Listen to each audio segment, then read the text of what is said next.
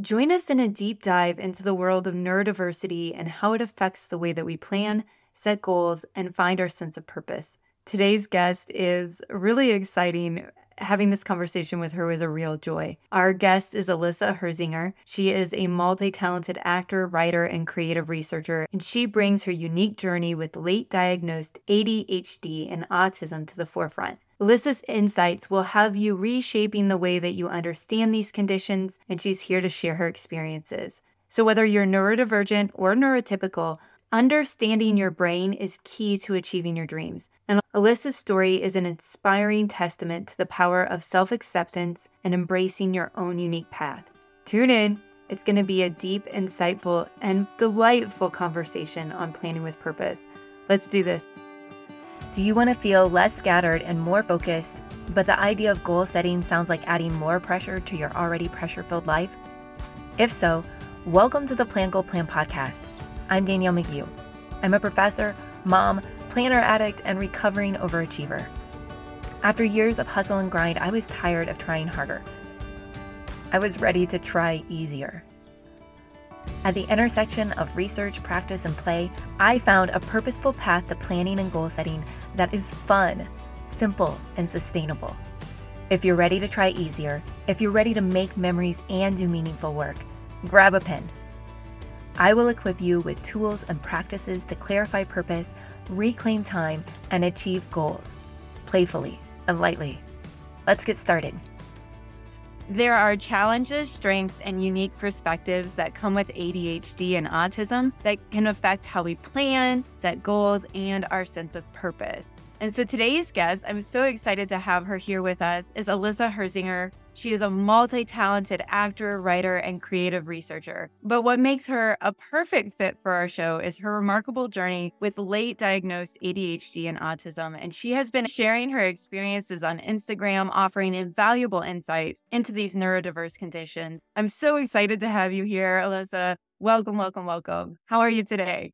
Thank you so much. I'm good. I'm really excited to be here. Yeah, I'm in a very fun, frazzled, very ADHD kind of mode right now. So we're in it. Awesome. I'm excited to jump in it.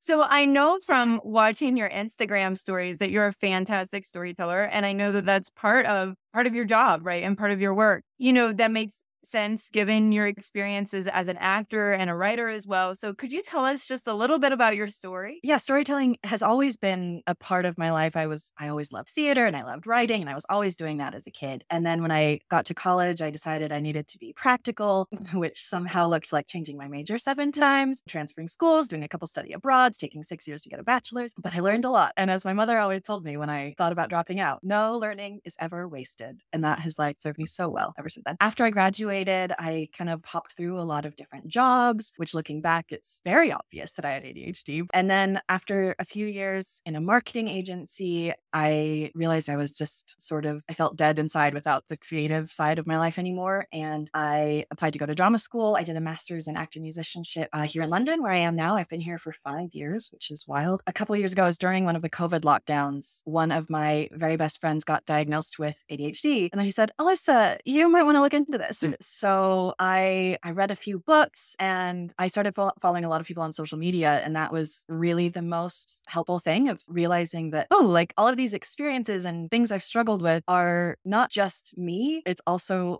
not everyone. So it's the kind of thing where you don't know other people's experiences. So you don't know what might be harder for you than other people's.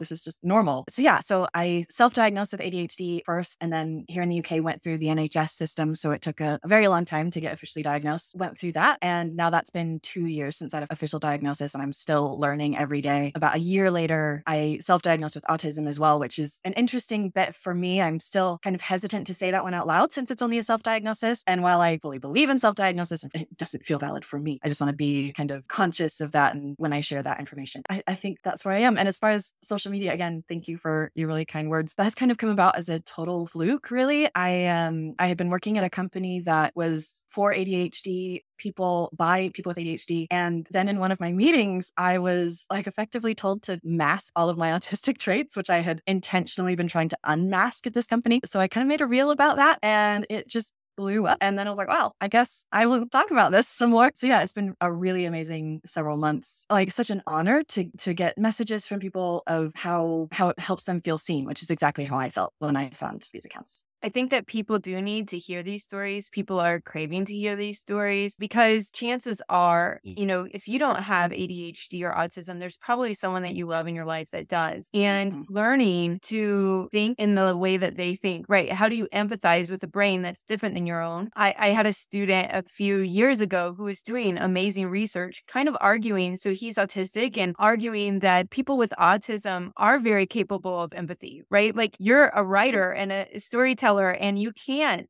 tell stories. And, his argument was, well, that's because you're expecting us to empathize in the way that neurotypical people do. We do empathize. It's just that we empathize with people that have things like our own. And I was like so intrigued by his research, and he had some really wonderful theoretical backing to his argument and, really, really fascinating work. But I do think that people are craving to like learn these things because we want to be able to, one, move through our lives the best that we can, but also to be able to interact with the people that we love in a way that supports them. And so I know that one thing is that you did learn that you had ADHD later in life. And I really appreciate your reels that address the emotional experience of a late diagnosis. But you've also mentioned that influences the way that you set and approach goals. Could you maybe discuss how understanding your brain has impacted the types of goals that you set and your overall goal setting process? It's still very much a work in progress. And I think it always will be, with one of the things of ADHD, especially being needing novelty to stay interested and engaged and motivated. So the goals change. And then also the way I set goals changes. Like I was always really goal oriented growing up. I had lists of goals. I was like, I will do this. I'll do this. And that was how I found my sense of self and my sense of achievement. And I did achieve a lot of them, but it was like grinding, wearing myself down to my skeleton to get them done. And then I would do it and be like, oh, I don't feel good.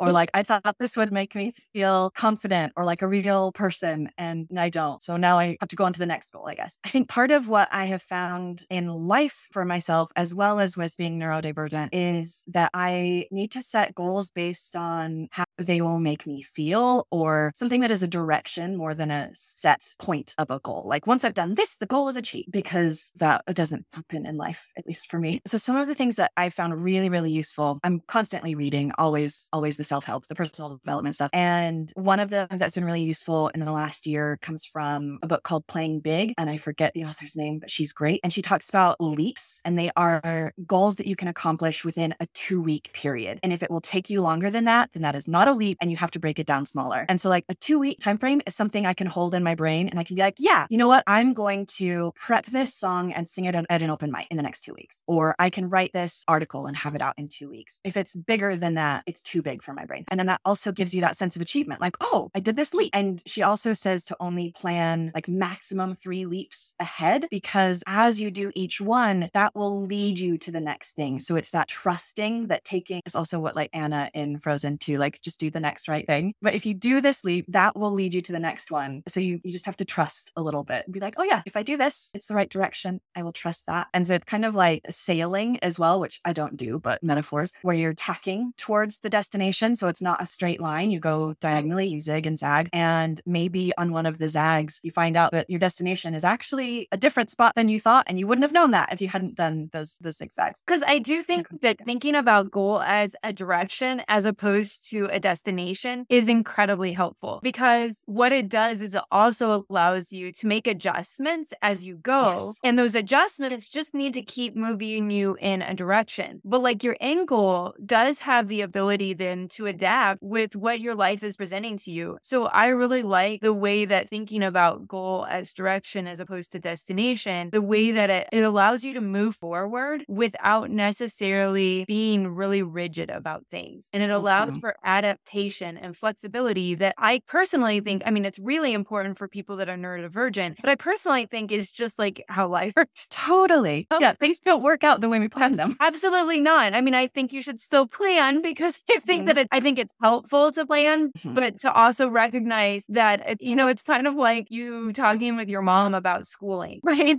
The idea is like no learning is lost. And yet it's not about necessarily getting done with school in a certain amount of time or doing a particular thing with the degree that you have, but it's about what you learn in the process. And I kind of think that it's really similar with goals, that it's if you can make it more process oriented. And I love that, like, narrowing down, because I'm always like zoom out, zoom in, zoom out, zoom in, zoom out, zoom in. And that really works pretty well for me. How do you do that? Or what advice would you have for my listeners that are maybe trying to align their goals with their own brain, their own makeup? Yeah. It's really, really personal. And I think that's the biggest thing I have learned, is that all the advice out there might not work for you. And if it doesn't, that's okay. And you're not a failure. So you don't have to pigeon yourself into things where it's like so much advice is, if you want to be a billionaire, you have to have this morning routine, or you have to habit stack and all this. And it's like, I tried all of that for so long and it just made me feel like a failure all the time. So it's like, oh, I can't do this, I'll never do that. When actually I could probably just take a different route, and who knows what the destination will be, but I will feel a lot better about it. And for me right now, what's really working is kind of thinking of my life in the different categories. So with my brain, I need to have like a lot of plates spinning, or else I just feel like too slow. I need to be able to bounce between things. So I have like a post-it wall in my room of it's separated into like life admin, creative work, money work, relationships, and fun things. And then I have it by like this week in a column from the top, and then this month, and then future. And I don't worry about the future too much, but I move them into this week and this month if I need to. And so I'd have them in their different streams, and like, oh, you know what? The creative stream has been ignored lately. Let's like work on the play I'm writing. Or, oh, I think I need to make more money this month. So like, what do I need to do here? And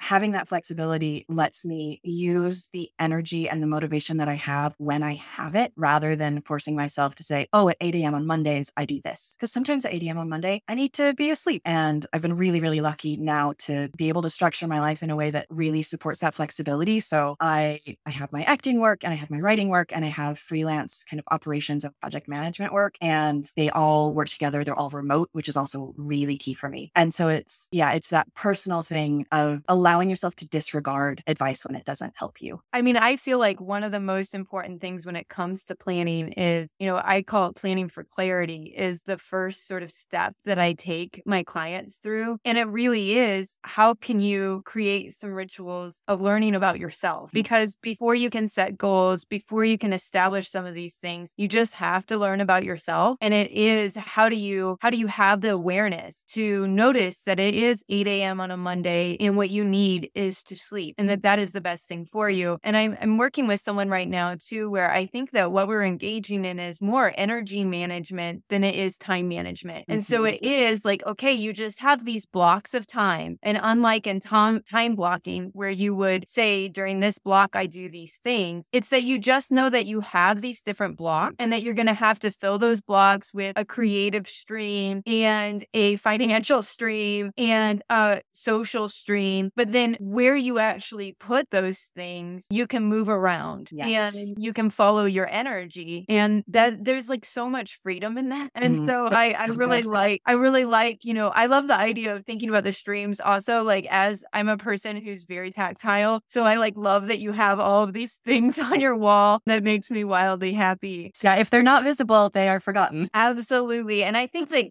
that is, I said about this several times on the podcast, but one of the things that gets me is that so many approaches to either home organization or even to like planning might mean, using an app that you have to pull up first, or it's not always visible on your screen. And so like for me, a lot of digital planning doesn't work. I do like it for appointments and sharing my schedule with other people. But like for to-do lists, if I have to run an extra step to bring it into my visibility, I'm not going to pay attention. Absolutely. To it. I need to have it like on a sticky note right on my computer, or I actually have a little place to set my planner with my to-do list open all of the time. It's so important to me. I know that this isn't uncommon for people to experience moments where motivation dwindles. And I know that particularly for people with ADHD, feeling motivated, having that novelty, that excitement around something is so important in order to activate your executive functioning skills. So are there particular strategies or mindset shifts that have helped you reignite your passion or motivation for your goals? How do you get your brain to be interested when it's feeling disinterested? Yeah, that is the golden ticket question. It is so hard. This is something where like learning about ADHD and getting the diagnosis allowed me to give myself so much more grace, because before I would just beat myself up and be like, you love this. Why don't you want to do it? Why aren't you doing it? And now that I'm like, oh, it's my brain, I can be like, oh, okay, maybe this is, I don't think I've ever been able to force myself back into motivation, which is another part of ADHD and autism with like demand avoidance. Like it's even demands from myself. So I can't just say, okay, look, you got to do this. You got to be interested. I won't be. And it's something that has just really helped me has just been like, maybe this is a moment where I'm just not interested and I just need to like hibernate. Maybe this is a rest period. Maybe I need to let myself get inspiration from something else. In the moments I've had like that, which there has been a lot over the last few years, I have let myself,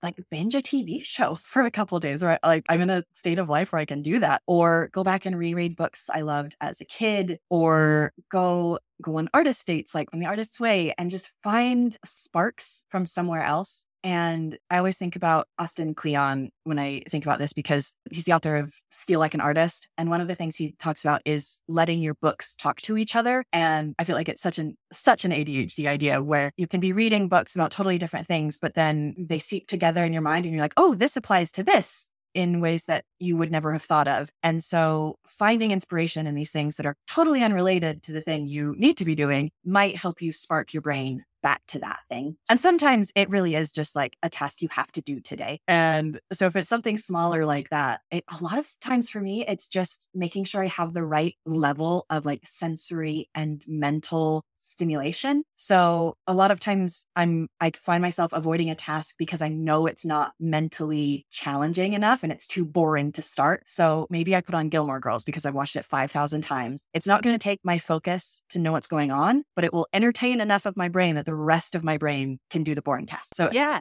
absolutely. I think that my brain's going all over the place right now, making connections between the things that you're saying. And I do think that that is a huge ADHD superpower, is the ability to take all of these like diverse things that other people might see as separate, and you can find connection and let them speak to each other. And I'm a huge fan of interdisciplinary scholarship and research. And I think that a lot of that is because I'm so excited about creating conversations between ideas in different fields and disciplines of knowledge. And I think that ADHD brains are so incredibly good at that. But, I also wanted to kind of go back to you talking about giving yourself grace. I mean, one, there's tons of research that says that actually to accomplish goals, taking the pressure off is a really important thing. And that actually, none of us have bullied ourselves into being amazing. But that also, when you are living with people with ADHD, to remember that sometimes they really want to do things. You really, really want to. They're just struggling to ignite that executive functioning that allows them to activate that. Because,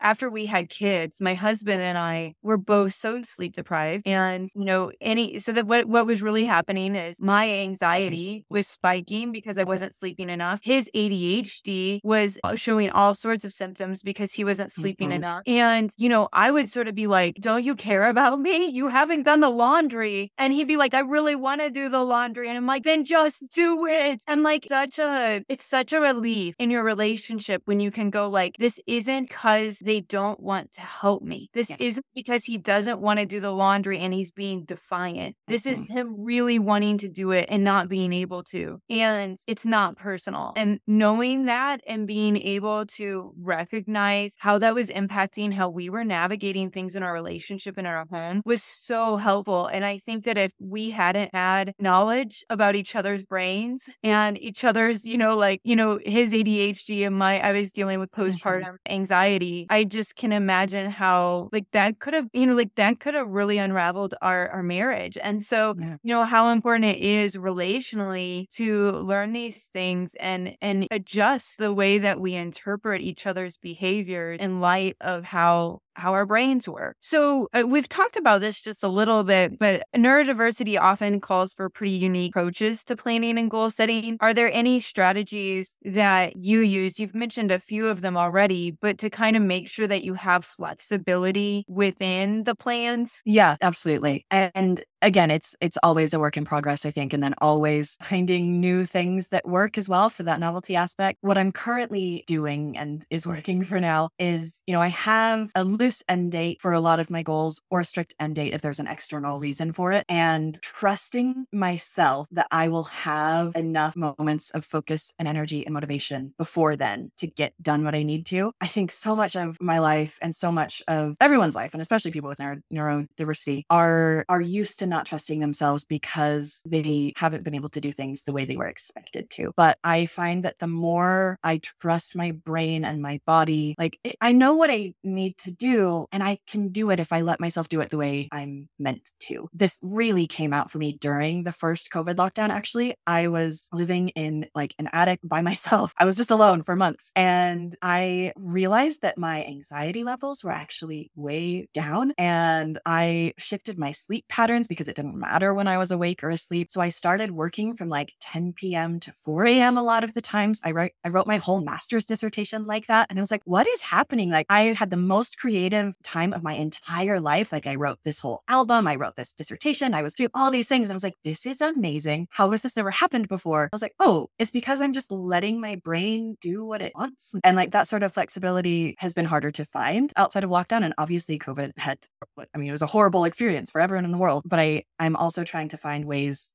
to allow myself that level of solitary time to just create and experiment and be with myself. As far as other things, I've had to be willing to take risks, which again, I'm lucky and privileged enough to be in a place to take these risks where even when I was working remotely, I had a job with set hours and I decided to go freelance, which comes with its own set of stressors of where is the job coming from next month? But being able to be in control of my hours has been huge. Again, I can work from my bed at midnight and my clients get their work the next day and it works out for everyone rather than being oh, I need to be at my computer at these hours. So I work when I'm productive and that's the most important thing for me. Yes. And I love that being able to adapt. And I also love that you mentioned, I want to kind of call attention to this, that you mentioned that this is what's working for you for now. And I think that is such an important thing because I do think that there's techniques that we can put into place and they work for a period of time and then they stop working. And it's not that technique isn't effective. It's just that you might need to try something new for a little bit. And then you might be surprised a year or two later, you might go back to that other thing that worked for you. And so having,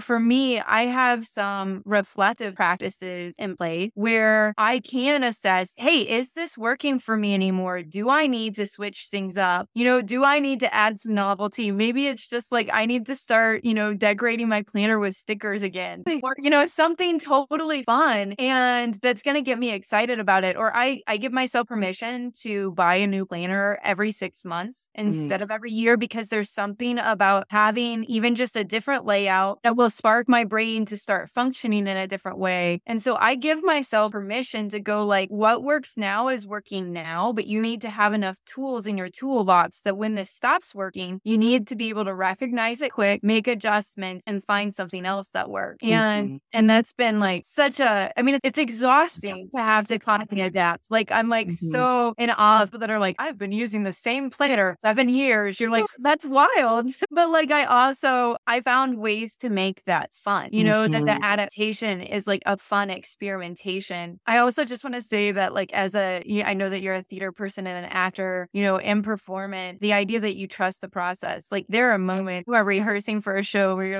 all right, we're going to just show up and we're going to do some things. And at the end, we're going to hope that there's something we can invite an audience into. And I kind of feel like what you were describing with like your work habit, right? Is that like you have to trust yourself that there's a process and at the end, you're going to have made something. Yeah. The other wall in my room is covered with Post-its and like huge sheets of paper for the show I'm trying to write, which again has been like, I am not writing this in a linear way, but hopefully this process is going somewhere. Yeah. And like then you let your brain just work on the parts that it wants to work on and trust that at some point you'll be able to put it together like a puzzle. But like right now, it's like all over the place. You know that your brain though has those connect the dots superpower, and eventually those dots will get connected. You know, if my listeners wanted to be able to connect with you, how could they do that? If they wanted to watch these reels, learn from you, read your writing, how could they do that? So my website is herzinger.com. My Instagram is alyssa.zing. And yeah, those are the main ways you can email me through my website. I would love to connect with any of your listeners. You have such a great audience of people. It's such a wonderful network you've created. Thank you. Thank you. And thank you so much for today. It was a joy to get to spend a little bit of time inside your brain. I appreciate it. Thank you. If this podcast has inspired you, guided you, or just made you laugh, the number one way that you can thank me is by leaving a written review for the show over on Apple Podcast. I'm seriously tickled every time that I hear from you all, so pop onto Instagram and follow Plan Goal Plan and digital message me. I want to say hello. I want to geek out about all things planning and goal setting. Keep sensing the possibilities, y'all.